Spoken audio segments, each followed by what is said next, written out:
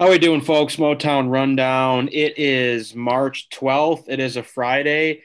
Shout out to you know what? I'm not even let me get on my soapbox to start the show. Love it. We Let's we go. told you guys last episode that from now on we were going to record on Wednesdays. The episode was going to be available on Thursdays. And credit to me for shouldering the blame because this is all on me that we are now releasing an episode. I don't know if we'll release it today on Friday as we're recording or on Saturday, but Brock I effed Balley's up. after me. I effed up bad. Yeah.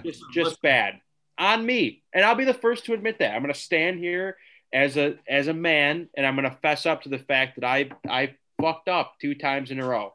I don't know what I think it was Wednesday. So I'll not that I'm making excuses because everyone knows I'm not an excuse guy whatsoever. I don't make excuses, but what I will say is Wednesday when we were supposed to record at night, KLA conference championship for your Novi Wildcats. Very, very stressful, draining game. Didn't get the job done, neither here nor there. But I come home and realize, oh shit, we're still supposed to record Motown Rundown. Couldn't do it. Wasn't in the mental capacity to do it. Then Thursday, I had a buddy come home that I haven't seen in a while. So while I was at his house eating dinner, I realized I told these guys I couldn't record Wednesday, so we had to do it Thursday. And of course, I messed that up too. So now here we are on Friday, and we're recording. So that's on me, guys. I'm sorry. Brock, you hear that? It's not on me, Brock. I'm sorry, dude. Listen. Brock's thing was he's at the Big Ten tournament right now. So he made the drive last night. So I'm assuming he wanted to listen to the Motown Rundown on his way to Indianapolis as he's driving through the night for 3 hours, 4 hours, however long that drive is. I think that's what it was. That's fair. But nonetheless, Brock, big fan of the pod. So yeah, he was pissed off that there wasn't an episode. Let me do this. I'm gonna give my Tim Tebow speech here. I'm not gonna get emotional, but I promise you right now, on Friday, March 12th, you will never see another podcaster work harder or do more for the rest of the season than I will do for this Motown Rundown podcast. We will never again. We will record on Wednesday. I don't care what time it is. I don't care where I am. We will be recording on Wednesday. We will be releasing on Thursday. You will never see someone put the time in like I will to this podcast. I promise you that right now. That's my Tim Tebow rah-rah speech. Well, I appreciate that. As we're now in episode 104, I'm glad that you're finally dedicated to being the best you can be. That's not what I was going for. I'm just saying now this was the kick in the ass that I needed. I got complacent. I put myself too before comfortable. the podcast. Yeah. So here we are. But we're the recording. Old Motown rundown fell and we got weak.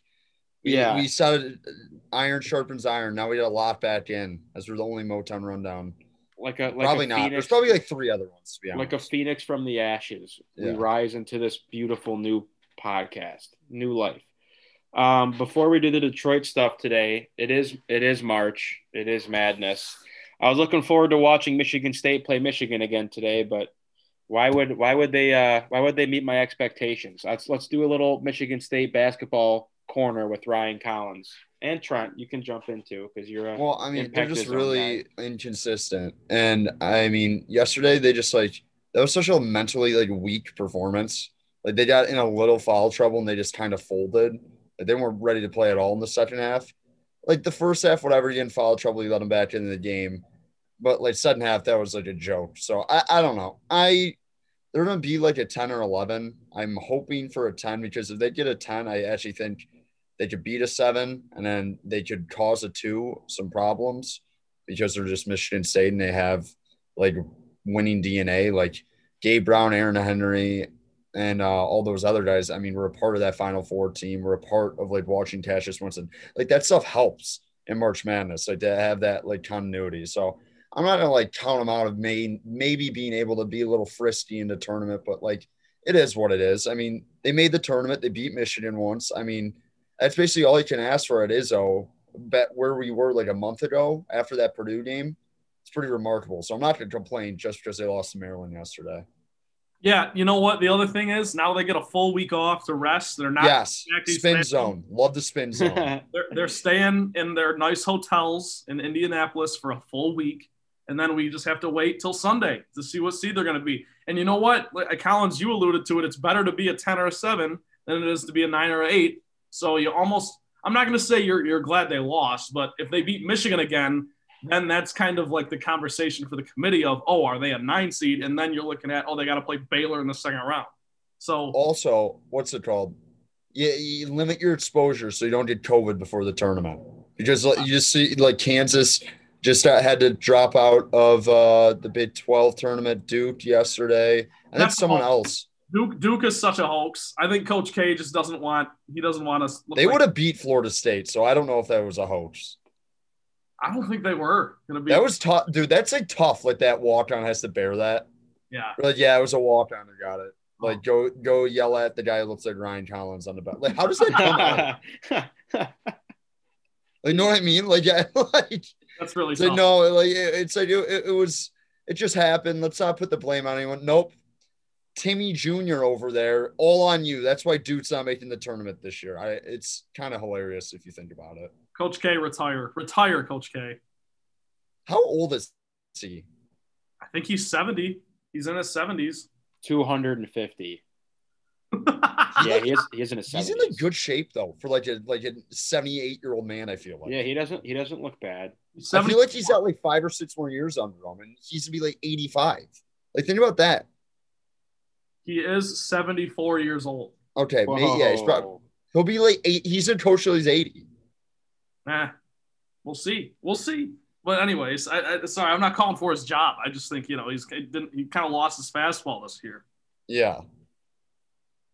All right. Well, let's stick on the basketball train as we move into the Detroit stuff. We got Pistons, Tigers, and Lions are back in the news this week, so we'll talk about a ton of Lions stuff at the end of the show. But I guess, All-Star break was just this weekend, correct? Or I guess this week. We talked about Blake Griffin being done essentially with the Pistons. It's weird how you're seeing, like, I think PJ Tucker's getting the same kind of treatment right now in Houston. Is like, if these guys aren't a part of the future and they don't really have business getting minutes from other guys, like, that's it. Like, it's not a buyout. It's not whatever. It's just like, hey, take a little time for yourself here. You're not going to be a part of the team the rest of the way. So that's the treatment that Blake Griffin got last time that we talked. Now he is officially a member of the Brooklyn Nets. I don't know what else Pistons stuff we have to do today except talk about this piece of news. I don't know how you guys want to attack it, how you guys think he'll do in Brooklyn, how he fits in there. I guess his legacy in Detroit. Have at it. Well, I'll just start it off. I just think Blake Griffin will always be remembered fondly because he didn't complain, he didn't bitch, even though he came into a situation where he thought they were going to be trying to like win, and it quickly turned around on him in about 2 years. Like, oh, we're rebuilding, and he didn't really say anything. Like, he was a good mentor, as it seemed, to all those young guys like Sekou and Killian Hayes and all those guys that came in. I think Derrick Rose did the same thing too. You'd give him credit for that. Like, they were receptive to it, and they didn't really complain. And for one season, he was a top 15 player in the NBA. So, I love Blake. He's like one of the most self-aware like athletes I feel like in the world. So, like, I hope he does well in the Nets. I don't think he has that much basketball left in him. Like, he's a smart player. I think he'll be a good rotational piece. But like, anyone who thinks he's playing like closing minutes for the Nets, like down the stretch in like playoff games, are crazy. That's not going to happen. He'll be a good like 6 or 7 piece that like we'll have one game. We'll be like, oh, that was the Blake Griffin game in the Eastern Conference Finals where he had like 18 in the first half and gave him a good push, but he's not going to be a consistent piece for them, I don't think. Yeah, Collins, I echo everything you said in terms of like his impact in Detroit and the legacy he'll have as a Piston. Although it was just 2.5 years, he was the term like he's a real pro, he's a classic, that gets thrown around all the time. But Blake actually was, for all the reasons you laid out. And then in terms of how he's going to do in Brooklyn, he went there for 2 reasons that he pretty much laid out, and that was to win a championship and because Brooklyn needed a 4.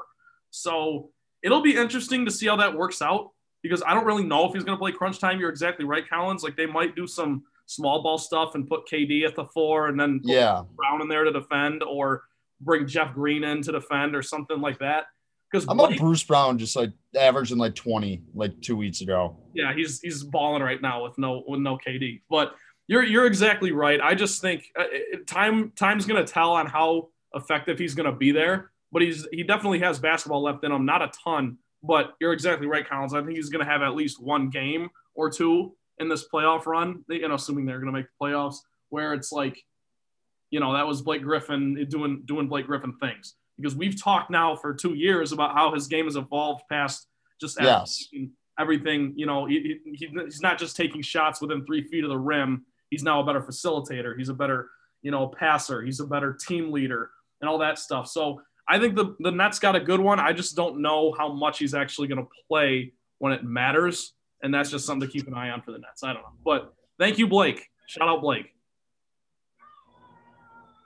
I think when I think back on Blake's career here in Detroit, I totally agree with you guys. If like Blake Griffin for is athletic and dominant as he once was back in his Clippers days, he's a very I don't want to say underrated, but he's kind of like a low key, like one of those guys who's like he's a superstar, but like is he a star? Is he a superstar?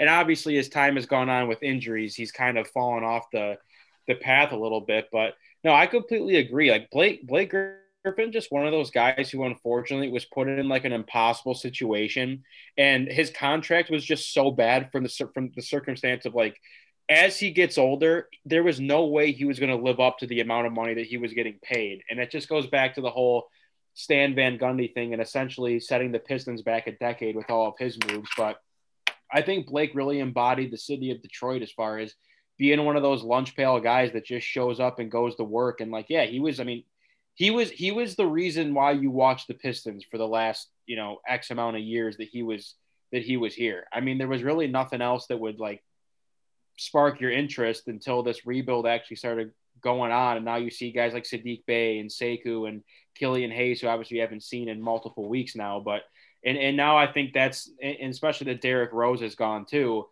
This is your rebuild. Like you're in the basement right now of your rebuild. And I shouldn't even say basement because you've seen some nice pieces so far in Sadiq Bey, Saban Lee. I mean, Sekou now is going to be able to get more minutes now that Blake is gone.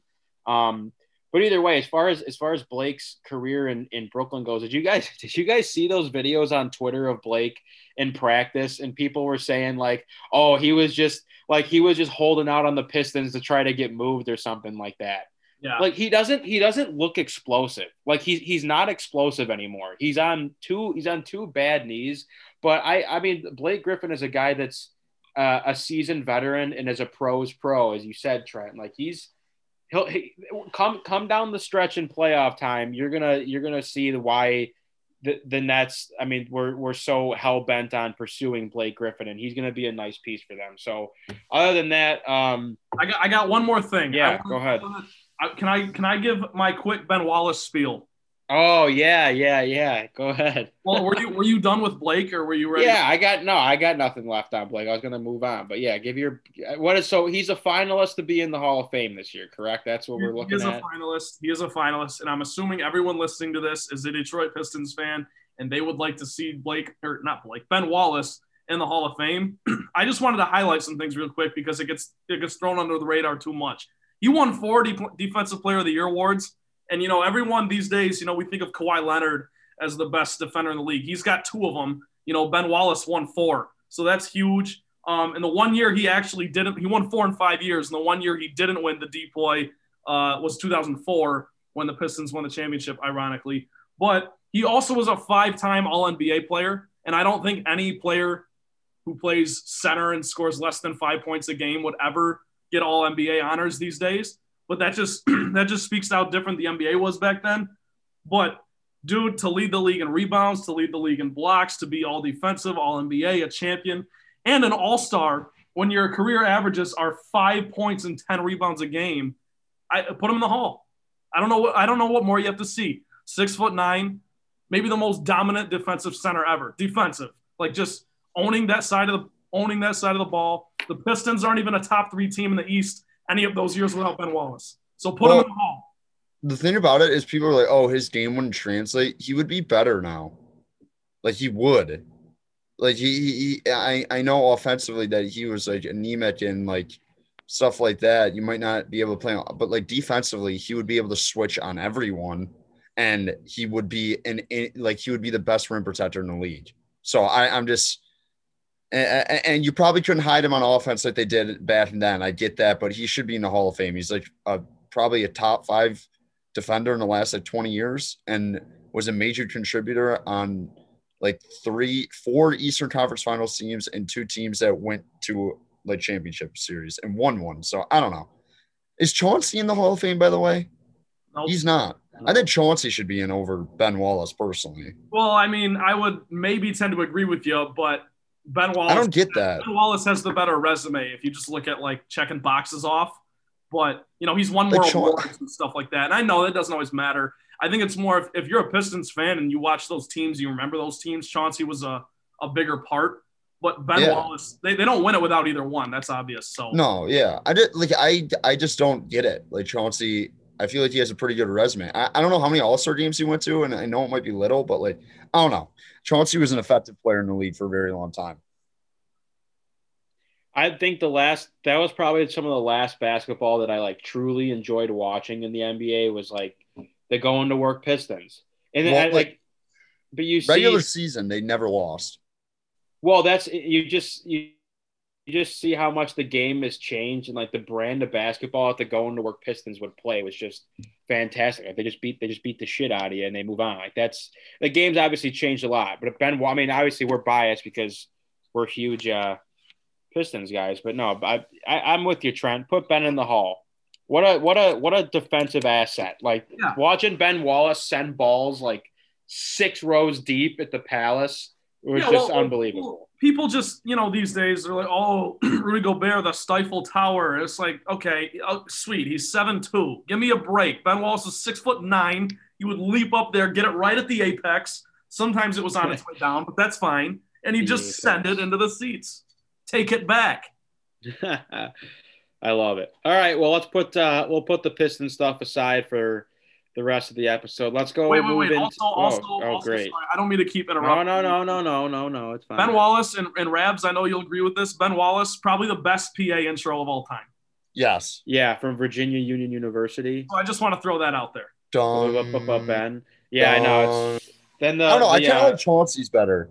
Wearing the red, white, blue tonight. 6'3", Chauncey, Phillips. I like that one a little bit better. Mason's a legend. It's all. I feel like Mason's kind of lost the juice in recent years. He needs to. Yeah. I just want the Pistons to be good for Mason. For Mason and George Blaha. Yeah.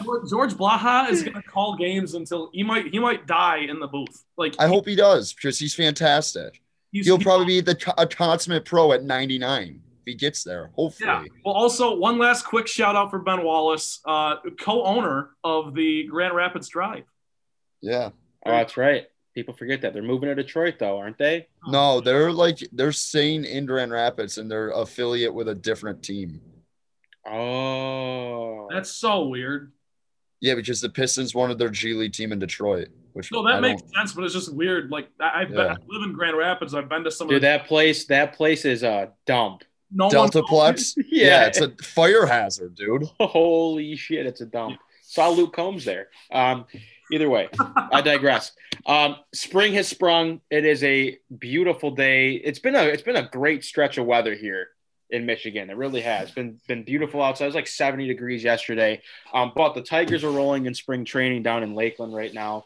I guess some storylines to look at, some players that have been awesome that I love to see. Willie, again, it is spring training. They've only played about 10 games or so. Jamer Candelario is batting .412 right now. Willie Castro is batting .389. Akil Baddoo, I don't know if I'm saying his name properly, the guy that the Tigers got in the Rule 5 draft, I think that's what it was. Batting .357. Cody Clemens through 9 games is batting .333. This Dylan Dingler, the catcher from Ohio State, batting .333 as well. So I think the bats have been really ripping for the Tigers, at least for the guys that you were looking to turn the corner and really solidify a spot in this lineup this year. Riley Green has struggled a bit through 7 games. Robbie Grossman's only batting like 175 through 8 games too. So there's a couple guys that you're looking at and wishing they would kind of get the bats going, but there's a lot of spring training baseball left to be played here until opening day comes around in April. Other than that, pitching wise, just looking at these ERAs, and obviously you can't, that doesn't tell the whole story, but through 3 games, Buck Farmer's ERA is above 30. So you hate to see that. Matthew Boyd's had a couple good outings. Obviously, these starting pitchers don't really pitch a ton of innings in spring training, but either way, spring is rolling. I don't know how much you guys have been paying attention to the team and whatnot, but well, what's it called? I've told you I got like a group chat with a bunch of Tiger like psychopaths. Like they grind and I'm like, it's like noon and whatever. And there's been a college basketball wall to wall, I think, for the last like week, basically, and some other stuff. So I'm watching like sports or I'm watching Malcolm in the Middle or something. And I got buddies going like, nice AB, Torkelson. Get this guy off the team. I'm like, what? I'm like, where are you guys even watching this? I don't understand where they're getting it. But like, I mean, Torque hasn't looked great from what I've perceived from my group chat. But I mean, it's early, so I wouldn't like worry there. But looking at this roster, I'm curious about the outfield, and I'm very curious to see what the opening day roster looks like. And I was going to ask you this: who do you think gets the opening day start? Because it can't be Boyd again, right? Fulmer. No, it won't be Fulmer. It won't be Fulmer. Dude, Fulmer. I think he's only pitched in. Yeah, I would actually say Turnbull. I would say Turnbull. Fulmer's been in 2 games this year. Wasn't it Turnbull last season? No, it was Boyd. And he got rocked the first inning against the Reds. Yeah, shocking. I got to watch Matthew Boyd back-to-back home runs to lead it. Well, I don't know what that stat was last year about like how many starts in one season have you allowed like back-to-back. He had like 5 starts that he allowed back-to-back home runs in the first inning. It was unbelievable. I'm so sick of watching Matthew Boyd. But I think it'd be Turnbull. I think it looks like Michael Fulmer's stats. He's pitched in 2 games. He started 2 games. 4 innings, he's allowed 6 hits, 7 runs, 7 earned, 3 home runs. Not good at all. Like just really, really bad. Yeah, he's got to get it back. I guess the only reason I say him for opening day is because it's juice. I think everyone is kind of excited to get him back and stuff. But if you're gonna follow the traditional pitch your best player on opening day, then yeah, it'd probably be Turnbull, right? Yeah, I think so. Spencer Turnbull's an interesting character because when he first came onto the scene, he had a really, really strong case for being a guy that would just cement his role in the rotation. Obviously, the last year and a half, I don't think he's pitched quite as well, but a lot of it, I think, was circumstantial as far as not getting a ton of run support. But I think Turnbull, when you look at the starting rotation, probably has the best stuff right now. And that's just thinking about, that's just thinking about how, Skubal and Mize were both rookies last year, and you're kind of waiting to see how this year shapes up for him. But between Boyd and whoever else you want to throw, I don't know if they plan on giving Tyler Alexander some starts. He started 1 out of his 3 games that he's appeared in spring so far. So then you got to throw in they have Julio Teheran, who I don't know. I'm assuming he'll probably make the opening day roster. But I think Spencer Turnbull's a guy that you look at, and I could see the Tigers looking at him to be a guy that could be your 4th or 5th pitcher in that rotation going forward. I don't know what Spencer Turnbull's ceiling really is, but I think at this point, he's probably going to be your opening day starter. And depending on how these other pitchers shake out between Skubal and Mize and Manning and whoever else you're trying to get some time in the starting rotation, I'd like to think that Turnbull is going to be kept around. I have to imagine that the Tigers stock and Turnbull is way, way higher than it is in Fulmer right now. Like if Fulmer doesn't have a good year, I can't imagine he'll be back next year. Well, the way this Tigers pitching staff is right now, it's the juice is all in the younger dudes who haven't quite arrived. And I don't think that's really a hot take. Like if you look at it, it's like Matthew Boyd, like you laid out, Ravs. Everyone's kind of sick of him. Fulmer, his stock has gone way down, like you said. He's just injury prone. And then it's like Turnbull, yeah, he's your guy right now. But on a championship team or even a winning team, a perennial playoff team, he's like maybe your second guy. So the juice is definitely more with the younger dudes, but obviously you can't give them the opening day start yet because some of them aren't even full-time starters. Yeah, I what's it called? Looking at the rotation, and Fulmer, I don't know are they gonna do the whole pitch count thing again? They better not, dude. Because that was ridiculous. So asinine. Well, that's pitch 2 innings. Analytics is ruining baseball. I get it. I get the reason for him. It's a little different, but it's just stupid. It's like, it's a strict number. Like, you can't go past 70 pitches. It's like, what the hell? Well, he would just pitch like 2 He innings. was pitching like 4. Like he was literally throwing like 45. And I get it. Coming back from an injury like that, that's fine. But the thing with Michael Fulmer is like he's not like a 20-year-old kid. You know, he's mid-20s now. You need to give the guy a somewhat of a legitimate shot to prove himself and get like some if he's get healthy some or innings. not. Yeah, exactly. Like that. And that's I don't know. Just don't do that. How about that? We'll just leave it at that. No pitch because count? that was like infuriating to watch. So I don't know if they they have any plans to like move him to the bullpen too. If he's like not, I mean, he really hasn't gotten a shot in the bullpen. I don't know if they're going to look at him and go, "We want to keep you around because like we think you have some decent stuff, but we just can't start you." Like that's and Daniel Norris is another guy too. Like, is he going to get innings in the starting rotation? I'd like to see him. I mean, he's been pretty decent to start the spring. He was good last year. So I'd like I don't to know. see him get some innings in the starting rotation. I'm a proponent of keeping him in the bullpen just because, like, if he's comfortable there, keep him there because he was just so good. But I mean, this year's gonna be way different than last year. The way how they handled their pitchers. So I'm just very interested to see what they do with Fulmer, what they do with Turnbull, what they do with Boyd, and like because they have to. I'm assuming they're gonna come out of the season with a 6-man rotation. I'm just assuming the way it stands right now. For sure. So we'll see. I don't know. It is going to be interesting to see who, quote unquote, wins the battle for third base because the way things are going right now, it's like Candelario, we've talked ad nauseum, should be your third baseman, but Isaac Paredes has kind of played well and he's made a case for himself.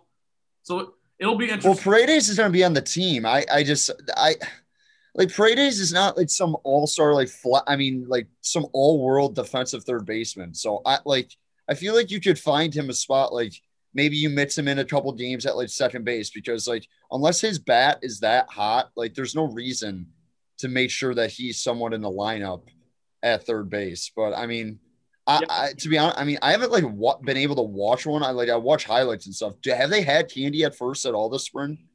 I believe he was there for a game or two, maybe. But I know, like I've seen Torkelson's been playing at first with Candy at third. Miggy's had a couple starts at first. So it doesn't seem like they're trying to peg Candy into that hole of like you're going to be the everyday first baseman, which I love. So is it Torkelson? No, it's Torkelson. If you see him this year, I'd be surprised. I could see you potentially seeing Riley Green come September. But I don't think that Torkelson is ready to play yet, but it just seems like, because again, we have to remember too, under Gardenhire's tutelage is where the talks were like, we're going to try to put Candy at first and we want Torkelson to become a third baseman. So I don't know if that was coming primarily from Al Avila or Gardenhire, but it seems like with AJ Hinch, I mean, it would just, again, it's the right move to play him at third every day. So Nico Goodrum's had a pretty decent spring.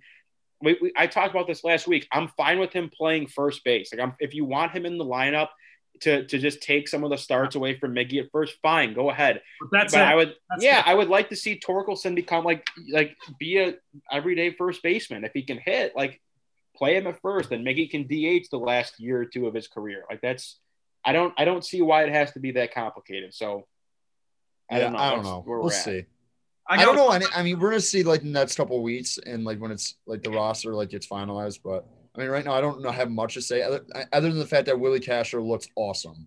Like looks like the Tigers. I mean, I think they gave up Leonis Martin. Yes, that was that trade. Yep. So I mean, that's like one that they kind of stole.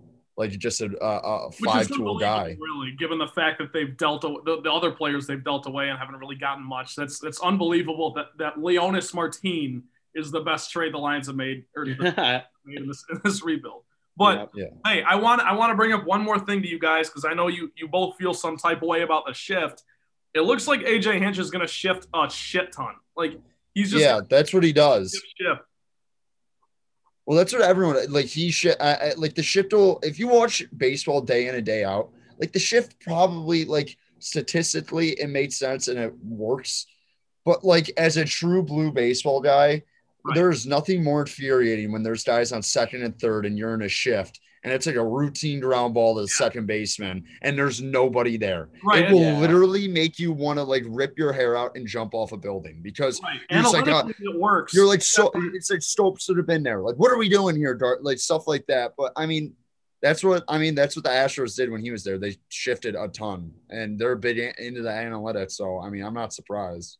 The whole shifting thing causes so much controversy, and it's funny I totally see both sides of it. Like they should get rid of it, dude. Well, that's the thing is like getting rid of it's. I don't even know how you would make the rule. Like you have to have two infielders on the right side of second base and two on the left, like for every at bat. Like I just think that when it comes to defensive alignment, obviously if the shift they wouldn't shift on batters if it didn't work. So on one hand, it's like it's just good strategy. I mean, outfielders have shifted for years. You just play if a guy's more of a pull hitter, you kind of you shade your center fielder to one side of the outfield or whatever. You move your corner outfielders closer to the line or closer to center field or whatever. But I do understand the sentiment of like when you get a guy like Christian Stewart up at bat who literally only pulls the baseball and you stack every single infielder on the right side of second base. It's like infuriating because you're like, just lay a bunt down the third base line or just poke one out to left field or go oppo, which obviously is much, much, much easier said than done when guys are throwing 101 miles per hour at you. So I don't know. I know there's been talks about like you'll see every summer or every offseason on Twitter, people like they need to talk about getting rid of the shift and this and that. And like I don't know how I feel about it. I get both sides. Like it is frustrating to see one of your players hit into a double play because the third baseman is playing in right field and you just hit a hard grounder to him and all of a sudden it's a double play. Like I get that, but at the same time, man, it's strategy, it's baseball, it's defensive alignment. So who knows? But I hate it, dude. It's not a hill that I'm willing to die on. I am, dude. I hate the shift. I despise it, but we can move on. All right. Well, let's last team to get to here. I will plug the Red Wings for a second. They did take the game last night against the Lightning. It took them to overtime in the game before they played against them, which the Lightning, one of the best teams in the league. So good for the Red Wings for showing some fight. There's my Red Wings talk for the week. There's really not much else to discuss until the trade deadline inches closer. So good for the Wings, guys. Thanks for giving us your best. But we'll move into Lion stuff now. It's awesome that we have a ton of Lion stuff to talk about. We have several cuts to talk about. We have obviously Kenny Galladay we'll touch on. I don't know where we want to attack it. Trent, where would you like to start with the Lions news? Well, I think first we got to talk about the whole franchise tag situation with Kenny Galladay and Romeo Okwara both hitting the market. That to me is the biggest news right now. Well, what's it called? TB, were you more upset that they're losing Romeo or Kenny? Romeo, and I know that's probably the unpopular answer, but because look, the tag for Romeo for DNs, I believe it was about $17.5 million. And it's like, is Romeo Okwara worth that? Not really, but it's a franchise. It's 1 year. It's a franchise tag. You get to keep him on the roster. And I was just one of those guys who like loved the fact that we had brothers on a team and that'll give you a little extra juice. So I hate to see that. But all jokes aside, if you don't have a pass rush, man, you have nothing. And I know we've talked, given the Lions' schedule coming up this year, it's like they're not going to win because they're going to be a bad team led by a mediocre quarterback and a first-year head coach. It's going to take some time. Everyone understands that. But I just want the team to be somewhat watchable.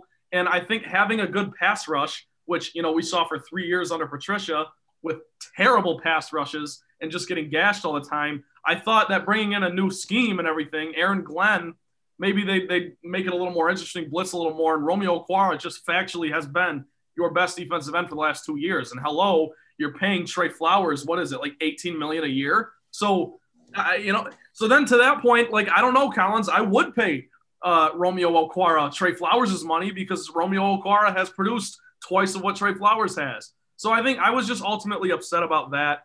But,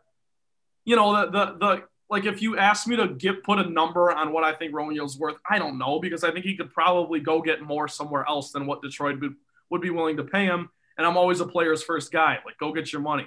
And as far as Kenny goes, it's just the more we thought about it, I know we talked about this weeks ago when this whole thing was first happening. He's 27. He's a little injury prone. And I know I saw all the stats. I didn't know he was 27, to be honest, guys. Yeah. That's why I was such a big proponent in keeping him, but I didn't know he was 27, TB. You can continue. Well, I think the reason people forgot that was because, we did draft him in 2017. So he's only been on the team 3 years, but it's just, I think he played 3 years in college, or maybe all 4. I don't know. So I had to play 4 or something. I don't know, but he's older, a lot older than I thought he was. Yeah, he's 27. He's a little injury prone. And Rabs, I know you would back me up on this, and this is a hill you would die on. You wouldn't pay Kenny Galladay top dollar, and I wouldn't either, because he just, even at his best, he's not producing what DeAndre Hopkins is and Devontae Adams and these guys who do get that kind of money. And the last thing I'll say is this: we are all Stafford guys. This was a Stafford Apologist podcast. I would be the first one to tell you I love Marvin Jones. Matthew Stafford made Marvin Jones. Matthew Stafford, I think, in part, made Kenny Galladay. So without Matthew Stafford here, I do not like Kenny Galladay as much. He becomes a lot less attractive with Jared Goff throwing him the football. So that's where I stand on the whole thing. I like Kenny. I hope he gets paid. I hope someone, really, I've heard the Patriots might go get him now that they got Cam Newton for another year. So whatever, things to monitor. But no, he absolutely was not I would have been fine tagging him, but not signing him to a long year deal. That's just kind of my 2 cents on the whole situation. Well, I mean, they get compensatory, I think, 3rd rounder for Kenny. Correct. Do they get anything for Romeo? Does anyone know that? I don't think so. No idea. I also don't even know what that means. The whole thing with Kenny is compensatory is like at the end of the 3rd round. So after like everyone's made their draft picks, I think they like add on like 8 or 9 like compensatory picks in between the 3rd and 4th round. Gotcha. So it's technically like an early 4th or something. But just like, I mean, I have been a huge, like, you got to keep Kenny Galladay. But, like, because I was like, you need an asset out of him. And it kind of sucks because I think a 3rd rounder is not the value that Kenny Galladay is worth. I think he's worth maybe 2 seconds or maybe a late 1st. But, like, I disagree with you guys in the fact that I would pay Kenny Galladay top dollar. But it's clear that the Lions are going in a direction where they're going to stink the next 2 years. So why would you want that on your cap and stuff? And I have no idea how the NFL cap works. You could see that as the Lions have literally like cut everybody the page Patricia signed, like every single person. I'm like, I don't know how you're just able to cut these guys outright. You know what I mean? Well, because the NFL is different where all the money isn't guaranteed. You only get. No, I know. But I'm just saying, like, I don't know. I understand not it's like all not guarantee, and majorities, a lot of these guys' contracts is like from signing bonuses and stuff, but like I don't understand what dead cap even means, stuff like that. So like I don't know. So I'm not gonna elaborate on that, but in the question of Romeo and Kenny, probably 2 weeks ago, because I was less knowledgeable about the subject, I'd probably say Kenny. I would agree with Romeo. I just don't get not keeping a guy who's 25 that has produced for you. And I don't think you would have had to like give him a king's ransom. Like I really don't think you would have had to pay that much. And if not, just use the tag on him. I don't know. I liked Romeo Okwara. I think keeping him here, I think would be better for your culture than worse. But I also understand the fact that they're trying to just like rebuild it from the ground up. So I understand the move, but I'm a little salty about Romeo. Like Galladay, I kind of got over quicker, but like it sucks because I disagree with you guys. I think when Galladay's right, he's a top 10 receiver. Like I really do. But I mean, if they had Stafford and they were ready to go for another like 2 to 3 years, they're signing Galladay. Oh, hell yeah. And you know it's more of a circumstantial thing. Just to hammer that home before we get Rab's thoughts, Collins, you are exactly right in that if the Lions still had Matthew Stafford and were maybe ascending, like maybe they went 7-9 last year or, like 8-8, then obviously, break the bank, pay him. I've always been that kind of guy. I'm like, just go all in. And you guys heard me beat the drum for 3 years on this podcast. Like, why not break the bank for some of these weapons? Just go all in these 3 years that you have Stafford on under his contract, and now he's moved on. But whatever. Rabs, what did you think about everything? Well, I think in regards to the franchise tag situation, before we talk about guys that got cut, I think what this shows me is that Brad Holmes is not willing to pay guys. He's not willing to have guys on the roster that make a ton of money for a team that he knows is probably not going to be very good right now. So not signing Kenny Galladay long-term. And as the year went on, again, I've loved watching Kenny Galladay. But as the year went on, it just became more and more apparent to me that he wants to get paid a lot of money. I'm sure there's a team out there that's going to pay a ton of money because I agree, Collins. I think when he's healthy, he probably is a top 10 to 15 wide receiver. But with that being said, as Trent said, I think a lot of Kenny Galladay's best production has come at the hands of Matthew Stafford being able to throw the ball in a spot where Kenny can go up and get it as this train is now passing by my office. Thanks a lot. I don't think it's like you look at a lot of like Kenny's catches. Like you hear this train? Yeah, it's unbelievable. It's like you're living at Holden Hall. Like you're trying to go to bed. It's like a Seinfeld episode. Anyway, continue. Sorry. I think Kenny like translates. Like he made some insane catches, and I like Stafford. I think you could credit for like Marvin Jones' success. I think you could credit Golden Tate's success to Matthew Stafford. But like, just like going up in playmaking ability when Kenny Galladay was right the last 2 years, I think he's a top 8 receiver in the league. Yeah, sure. I just look. I think back to my original point. I don't think that Brad Holmes, even for a franchise tag, was willing to hand the guy $17-18 million when he's probably just trying to find some guys that can fill the roster that are more of his guys. So I was totally fine with Kenny getting a franchise tag. I will say there is an element to like the wide receiver position. I don't necessarily want to say that wide receivers are a dime a dozen, but you can find good wide receivers deeper in the draft. You can find guys in free agency that can play. So it's not necessarily a spot to where I was like, oh, the Lions are making a huge mistake by not keeping Kenny Galladay. But I do think he will get signed for some big money by whatever team is out there. I honestly probably am more upset that they didn't sign Romeo Okwara. As you said, Collins, I don't think he was going to cost you a ton of money. He has factually been your best defensive end for the last couple of years, especially last year. And I don't know what the defensive – like he is young. Like he could be a part of your future. Yeah, I don't know exactly like if this group just doesn't think he's going to fit the defensive scheme or what it is, but I always thought Romeo Okwara was a guy that had a really high motor. I do love the fact that his brother's also on the team who deserves to have a shot at playing some real time this year because I think he is a tremendous talent. But I don't know. I guess they're just looking elsewhere, and I don't think they want to have a lot of money tied up in a handful of players, which is totally fine. I would just think now, I mean, your wide receiver room right now really stinks if you're the Lions. So you have to imagine, I don't think that at 7, I'm not going to be upset if they don't take a Devontae Smith or a Jamar Chase. I'd rather them have like a Micah Parsons or someone on the defensive side of the football that can actually make plays and is going to be a force. But I think come second round, you're going to have to find a receiver that you like because I think the receiver class is pretty deep in this year's draft.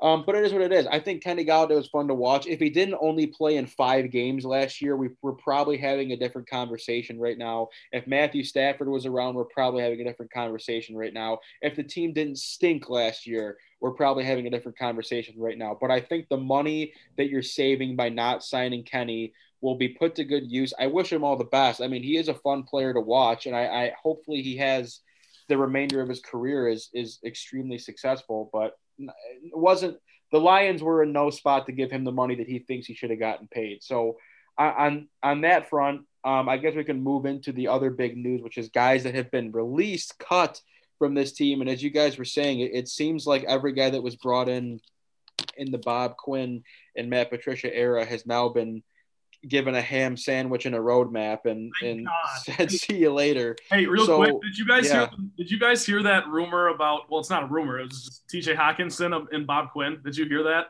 No, what happened? Apparently Bob Quinn came up to Hawkinson like halfway through the year this season, and he was like, hey, you're not the same guy I drafted. You're having too much fun. You're messing around too much. You're not focused.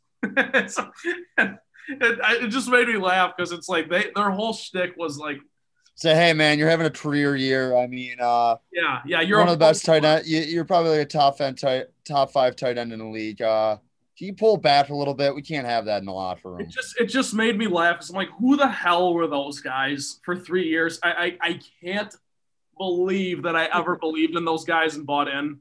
And you know, I defended Bob Quinn, man.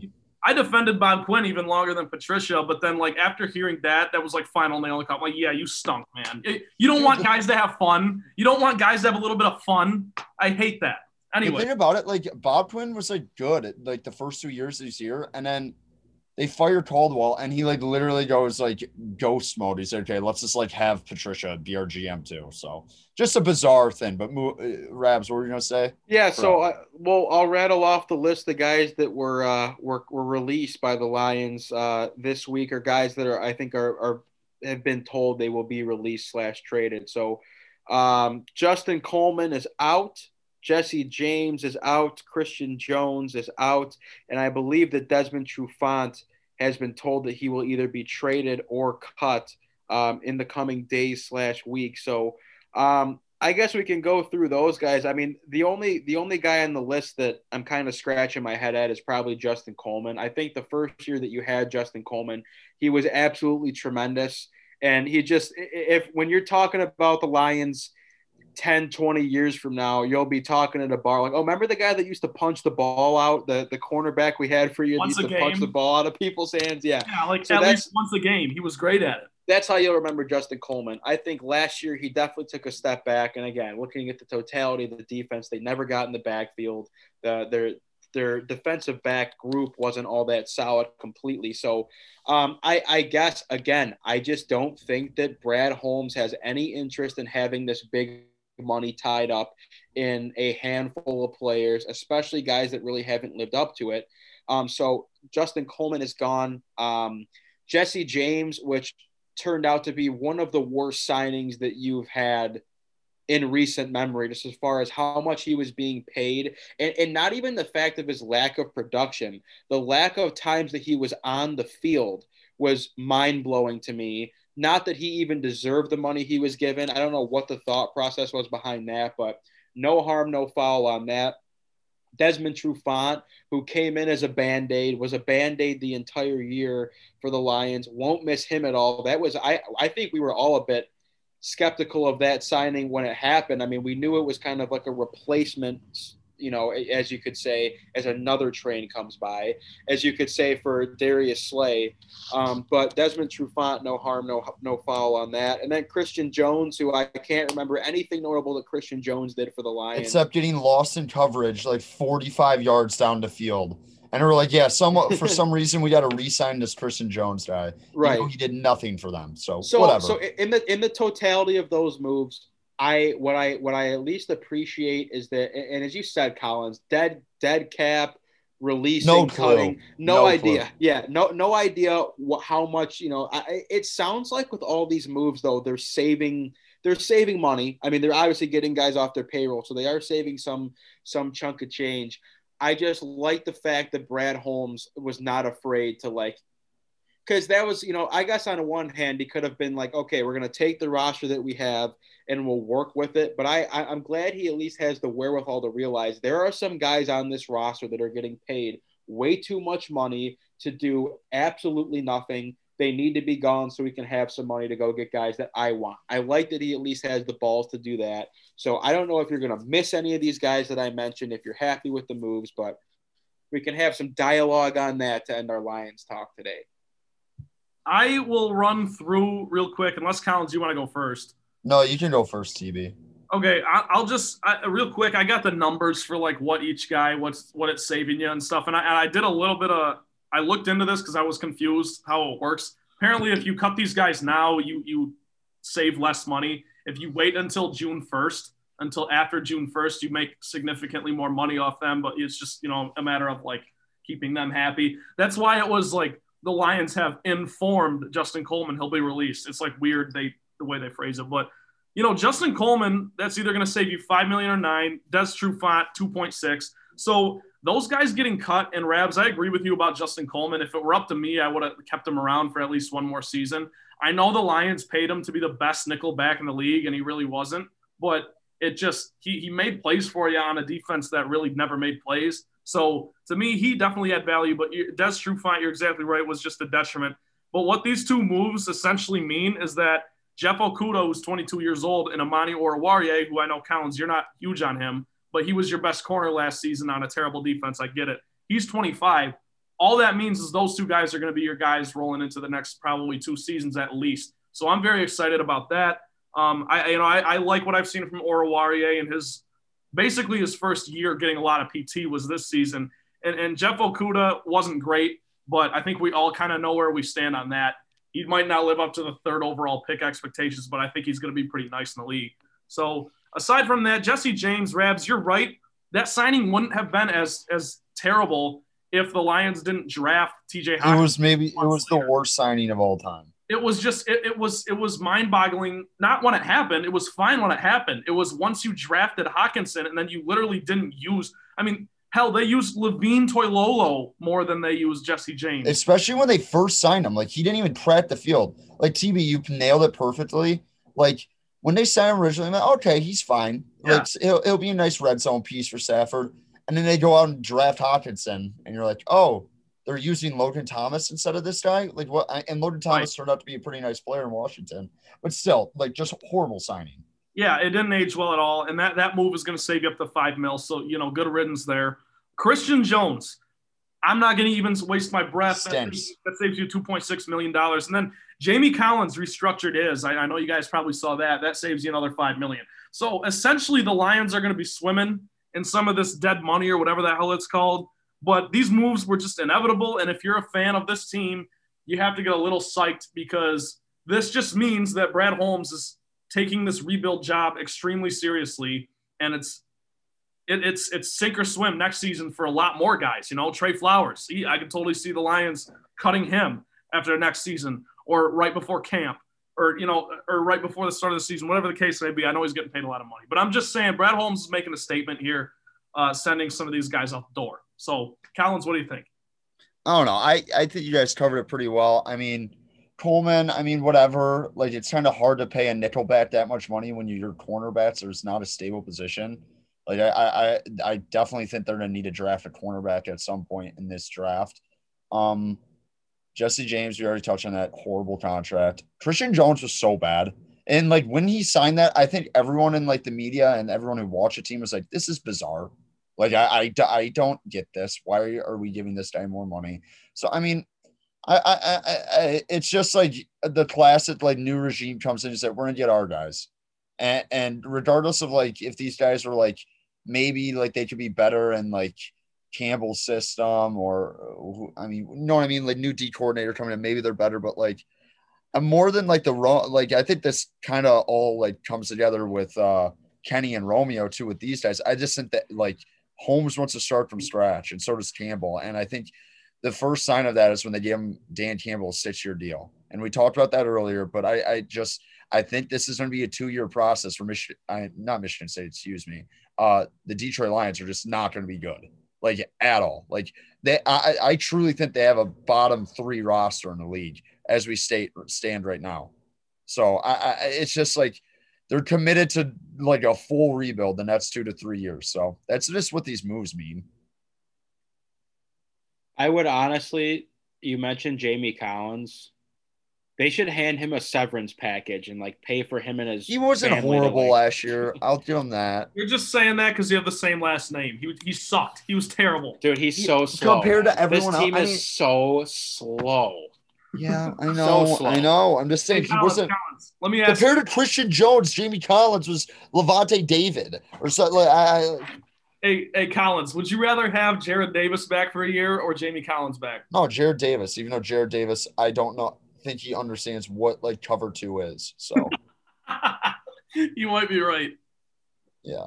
I just wanted to ask that question because Davis is a free agent, correct? I believe so, because they did not tenor him last year. So, right. So should be interesting. Whatever. Well, that's where we're at right now with the Lions. Good to have some news to talk about. Draft is what, in April, isn't it? Yes, sir. Yeah. They're, like, not having a combine. I was surprised by that. I get it with, like, COVID. I did see that Dan Campbell was at Trey Lance's pro day today. I also saw that Brad Holmes said the Lions are absolutely not off the table for taking a quarterback at 7. You have to say that, though. No, I know, but it just can't show your hand. Can I get a little hope that we might draft someone and I don't have to watch Jared Goff for the next 6 years? Dude, I really think we can talk about this a lot later. I really think they should move out of their pick. I do too. Because I think they're in a spot where I think they'll actually have a pretty good leverage. And like if a Fields drops to 7 and you're not comfortable taking the quarterback this year, like you should absolutely move out of that pick. They will. If that's the case where like a guy like Justin Fields drops to them and the Lions are on the clock with Justin Fields, then we'll see. If they pull the trigger, then all right, like that's balls on them. But they'll move. I think that's why you got to say something like, yeah, we're not off the table for a quarterback. You say that now, but like I feel like that never happens with the Lions. I can't recollect a time the Lions have moved out of the first round. So I don't know. We'll see. Leverage? Yeah. Yeah. So I don't know. We'll see. I think they have leverage to move out of the first round, especially if you don't want to take Micah Parsons at 7. Right. Maybe get him at like 10, because I think that it's like the same situation where you're going need over like talent base, and you don't want to do that like you did with Jeff Okudah, because that's a risky game. Yep. No doubt. All right, let's do the trifecta, and we will wrap up today's episode of the Motown Rundown. Okay, Trent's trifecta. Let's see. Collins, I'm looking at the calendar here. You got a birthday coming up. Yes. So I want to ask, what are your plans for your birthday? Last year you got a little screwed because COVID-19, the bars were shut down and everything. It was the dawn of the pandemic, but now we're kind of on. The pandemic is on its way out, and you got a birthday coming up. Is it Tuesday or Wednesday? Tuesday. What do you got planned? What are you doing? Well, Wednesday, St. Patrick's Day, obviously. So that's the plan, basically. Tuesday, like the parents come up, maybe like a sibling or two comes up, or go get dinner, whatever, relax, and then St. Patrick's Day full tilt. That was gonna be playing last year too. But like it is what it is. All right, very nice. So, I mean, having a birthday on a Tuesday, like who cares? It's hard to get the people up and say, hey, let's go out. It's Tuesday. Yeah, no, I feel that. In between St. Patrick's Day and March Madness in the next couple days. That's a tough sell. Hey, you know what you should do on Tuesday? Traditional wings at B-Dubs are buy one, get one. Dude, okay, you're just giving an ad out? What are we doing? B-Dubs wings are ass. Well, I know that, but they're buy one, get one. How dare you? They're so bad, dude. Are you kidding me? Are the sauces bad? I didn't say anything about the sauces. I said I was about to say, so shut your mouth about the wings. It's a whole component. Wow. Don't throw – B-Dubs is very good for what it is. So I don't want any beat-up slander on this podcast. By the way, I don't think – I still have to decide if I'm going to wish Ryan Collins happy birthday this year, because I don't think he wished me happy birthday. So. Oh, I definitely didn't. I completely forgot. So we'll see. That's fair game. That's fair game. If I didn't wish you happy birthday, you don't have to wish me a happy birthday. It goes the same way. It's like a yearly calendar, and it like flips in the middle of the summer. No, some of my friends always give me shit because they're like, dude, literally every person that has a birthday, you are wishing them happy birthday on Facebook. And I'm definitely guilty of that, because I just figure like, hey, I don't care how long it's been since we've talked. If it's your birthday, I'm gonna at least throw a happy birthday on your Facebook wall. But I will say, since my birthday this year in January, I've taken mental note of all the people who didn't wish me happy birthday. And so when I see them pop up on Facebook, if you didn't wish me happy birthday, you're not getting one from me this year. I'm going to be honest with you. I don't think I've been on Facebook for 2 years. I have an account. I don't even bother looking at it. I love it. Anyways, I digress. Got another one, TB? Yeah, of course. Question number 2. What did you do to enjoy the nice weather? We had about a 3-day streak where it was How was your day? 60 degrees to about 70 degrees here for 3 straight days in Michigan. So what'd you do? Collins, I assume you spent some time outside. Well, what's it called? It was super nice this is like everyone in college like knows this. There's like you always have like 2 to 3 weeks a semester where all your stuff is due at the same time. And it's just like, I got something on Monday, got something on Tuesday, got something on Wednesday, got something on Thursday. And then you're just like kind of over it. I was in the midst of this week, so I couldn't enjoy the weather, unfortunately. But it was very nice outside. Like, this place goes nuts when the weather turns. It's awesome. It's the best. It's so funny. Like, I'm like driving to the gym because I'm like, I just finished my homework. I'm like, I don't plan on drinking or doing anything. You drive through campus. It's like 3:00 on a Monday. People are getting after it because it's like it's over 55 degrees. Yeah, that's the best. I would say the only way that I celebrated the nice weather is my shorts are out now. I've had 3 or 4 days in a You're a row of shorts wearing guy. People shorts. forget that. Yeah, I love anytime I get a chance to wear shorts. It's great. Well, it's because you have such nice calves. You got Thank great you. Okay. calves. Thank you very much. And to all the people that will tell me like it's genetic, I will say like my dad does have some great calves, but there's some work that gets put into these. A lot of it was involuntary of just being like a fat kid and having to carry around that weight and like on my legs. So, but that's neither here nor there. No, there was really not much going on. I mean, obviously it's during the week, so there's not much you can do. I went for a little walk. I walked around.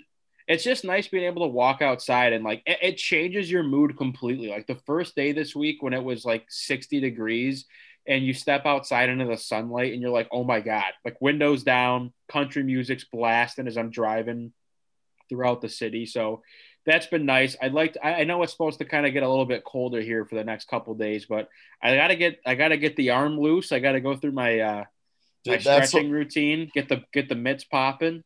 that's like the one thing living in a house that sits dudes. Like when it gets nice, we got a football. Start tossing around. Shout out my roommate Zach. He actually went out and bought a football because we lost our other one. Goes out and buys a football. You start throwing it. As someone who played baseball from 9 years old to like not 9 years old, probably like 7 years old, maybe earlier than that, to like 16 years old, like every summer for a long time. I can't throw a football for more than 5 minutes without my shoulder hurting, and like I'm in pain.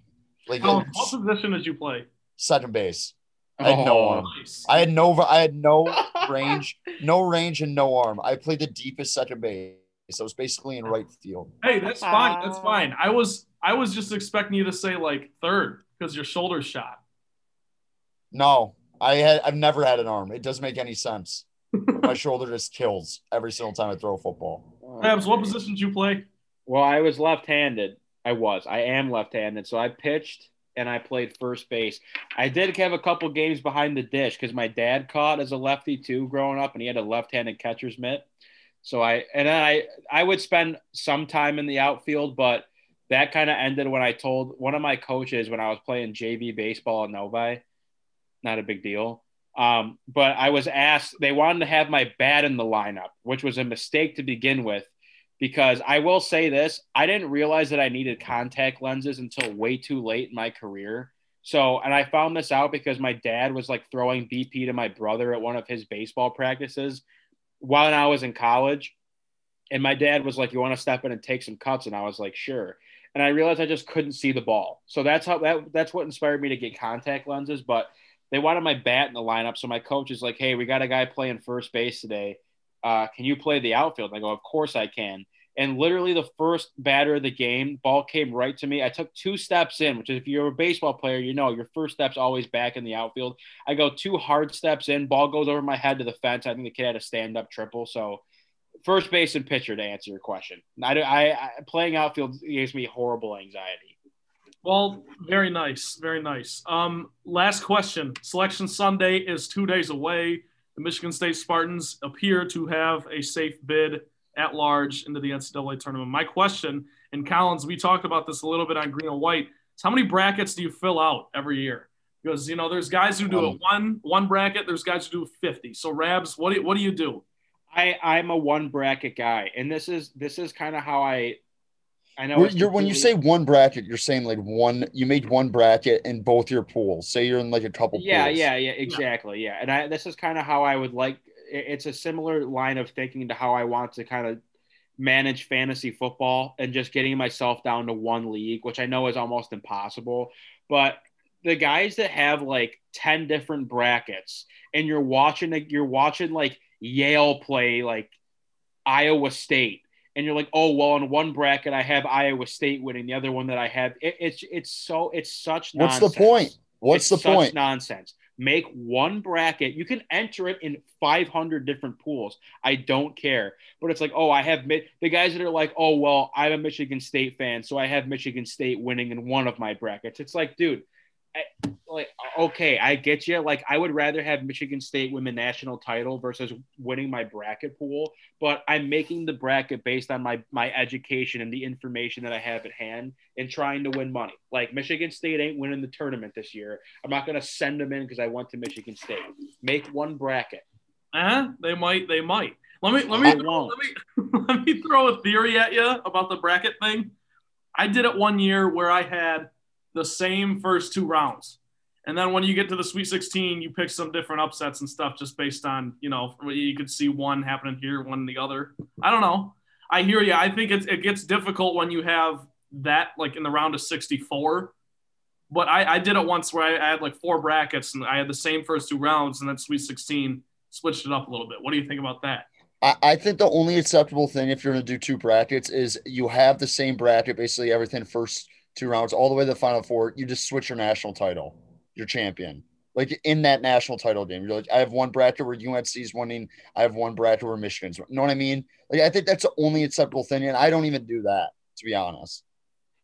Yeah, it's not fun. I like the, like, I got like fine. It should keep your bracket alive longer, but like, what's the point? It's just such a ridiculous like trying to watch a game and like not being able to have an emotion either way. Oh, it's the like, worst. oh, it's good. Like it's good worst. for me. It's good for me in one bracket, but like, oh, I wish they would have won in this one because this bracket's better. It's ridiculous. Like no, it's the worst. That's why you have a team. Like you get your team. Who's your favorite team? When your team's playing, if they lose, you're devastated. If they win, you're elated. When you gamble, you don't like the guys that like hedge. Like I like have some balls. Like go bet a game. Go bet a game. Go bet a game. Like, oh well, if Michigan State doesn't cover here, I still make 13 cents because I hedged with the other team. Like, fuck that, dude. Let's go. Yeah, that's stupid. God damn. Rabs, I'm on your side here. Completely agree with you. Scared money don't make money. It's all no. Those people are actually the worst people to watch March Madness with. Say, oh, let me check my bracket. I actually don't like remember who I have. Like, and it's like I got Pitt in this 1, 8, 9, and I got Missouri in my other one. Yeah, I'm like, dude, shut up. If you're not gonna be invested in it, don't watch the game with me. My best March Madness take ever, and by that I mean my worst March Madness take ever, was when I had Michael Porter Jr.'s Missouri Tigers going to the Elite Eight, and they got bounced in the first round. They were an 8. And that's Alabama, right? Yeah, they were an 8 seed, and I was like, dude, they haven't had MPJ all year. He's gonna come back, and they're gonna be like sneaky good. No, they got blown out in the first round by like People forget that I'm pretty sure I'm a green and white report going into the NBA draft that Michael Porter Jr. was a part of. I'm pretty sure with Julian, when we were giving our NBA like preseason picks for Rookie of the Year, I'm pretty sure I said Michael Porter Jr. and he didn't play the entire year his rookie season. Yeah. That's like one of my. That's like I don't know if I just didn't remember that he wasn't playing or if the news hadn't come out yet that he like wasn't going to play his rookie year, but I was like, yeah, it's MPJ. No doubt. Didn't play that game. March Madness. Rabs is an MPJ guy. Yes. Yeah. I can't wait to listen to Greg Gumbel's voice and watch the selection show. I absolutely love it. I love it every year. Fantastic. It'll be a 10 seed. They're gonna beat the 7, and then they might beat the 2. So it'll be a fun little year. I love when people hate that Barkley like comes on and like because he doesn't watch college basketball. He doesn't know anything about it. Yeah. But I love when they have him on like the bracket show with like Kellogg and like Kellogg actually knows what's going on. And you got Dumble and like Davis and you got Barkley there just like, well, I like that, coach. That's it. Like that's basically all he like. Yeah, it's pretty entertaining. And I like Tom Izzo. I haven't watched him this year, but yeah, they can make it run. I love it. That concludes everything that I got. So thank you. Excellent. Well, that will also conclude today's episode of the Motown Rundown. Short week for us. We'll be back recording on Wednesday. So stretch it out. Get your recovery. Now, I know. It's on my shoulders. I know. That's all for today's episode of the Motown Rundown. For Trent Bailey and Ryan Collins, I am Ryan Rabinowitz. Submit any questions, comments, or suggest topics for the show at Motown_Rundown on Twitter or on Facebook at the Motown Rundown page. Do not miss a single episode of the show. We're on Apple Podcasts and we're on Spotify. New episodes every single week on Thursday because we record on Wednesdays. No questions asked. We'll see you next time.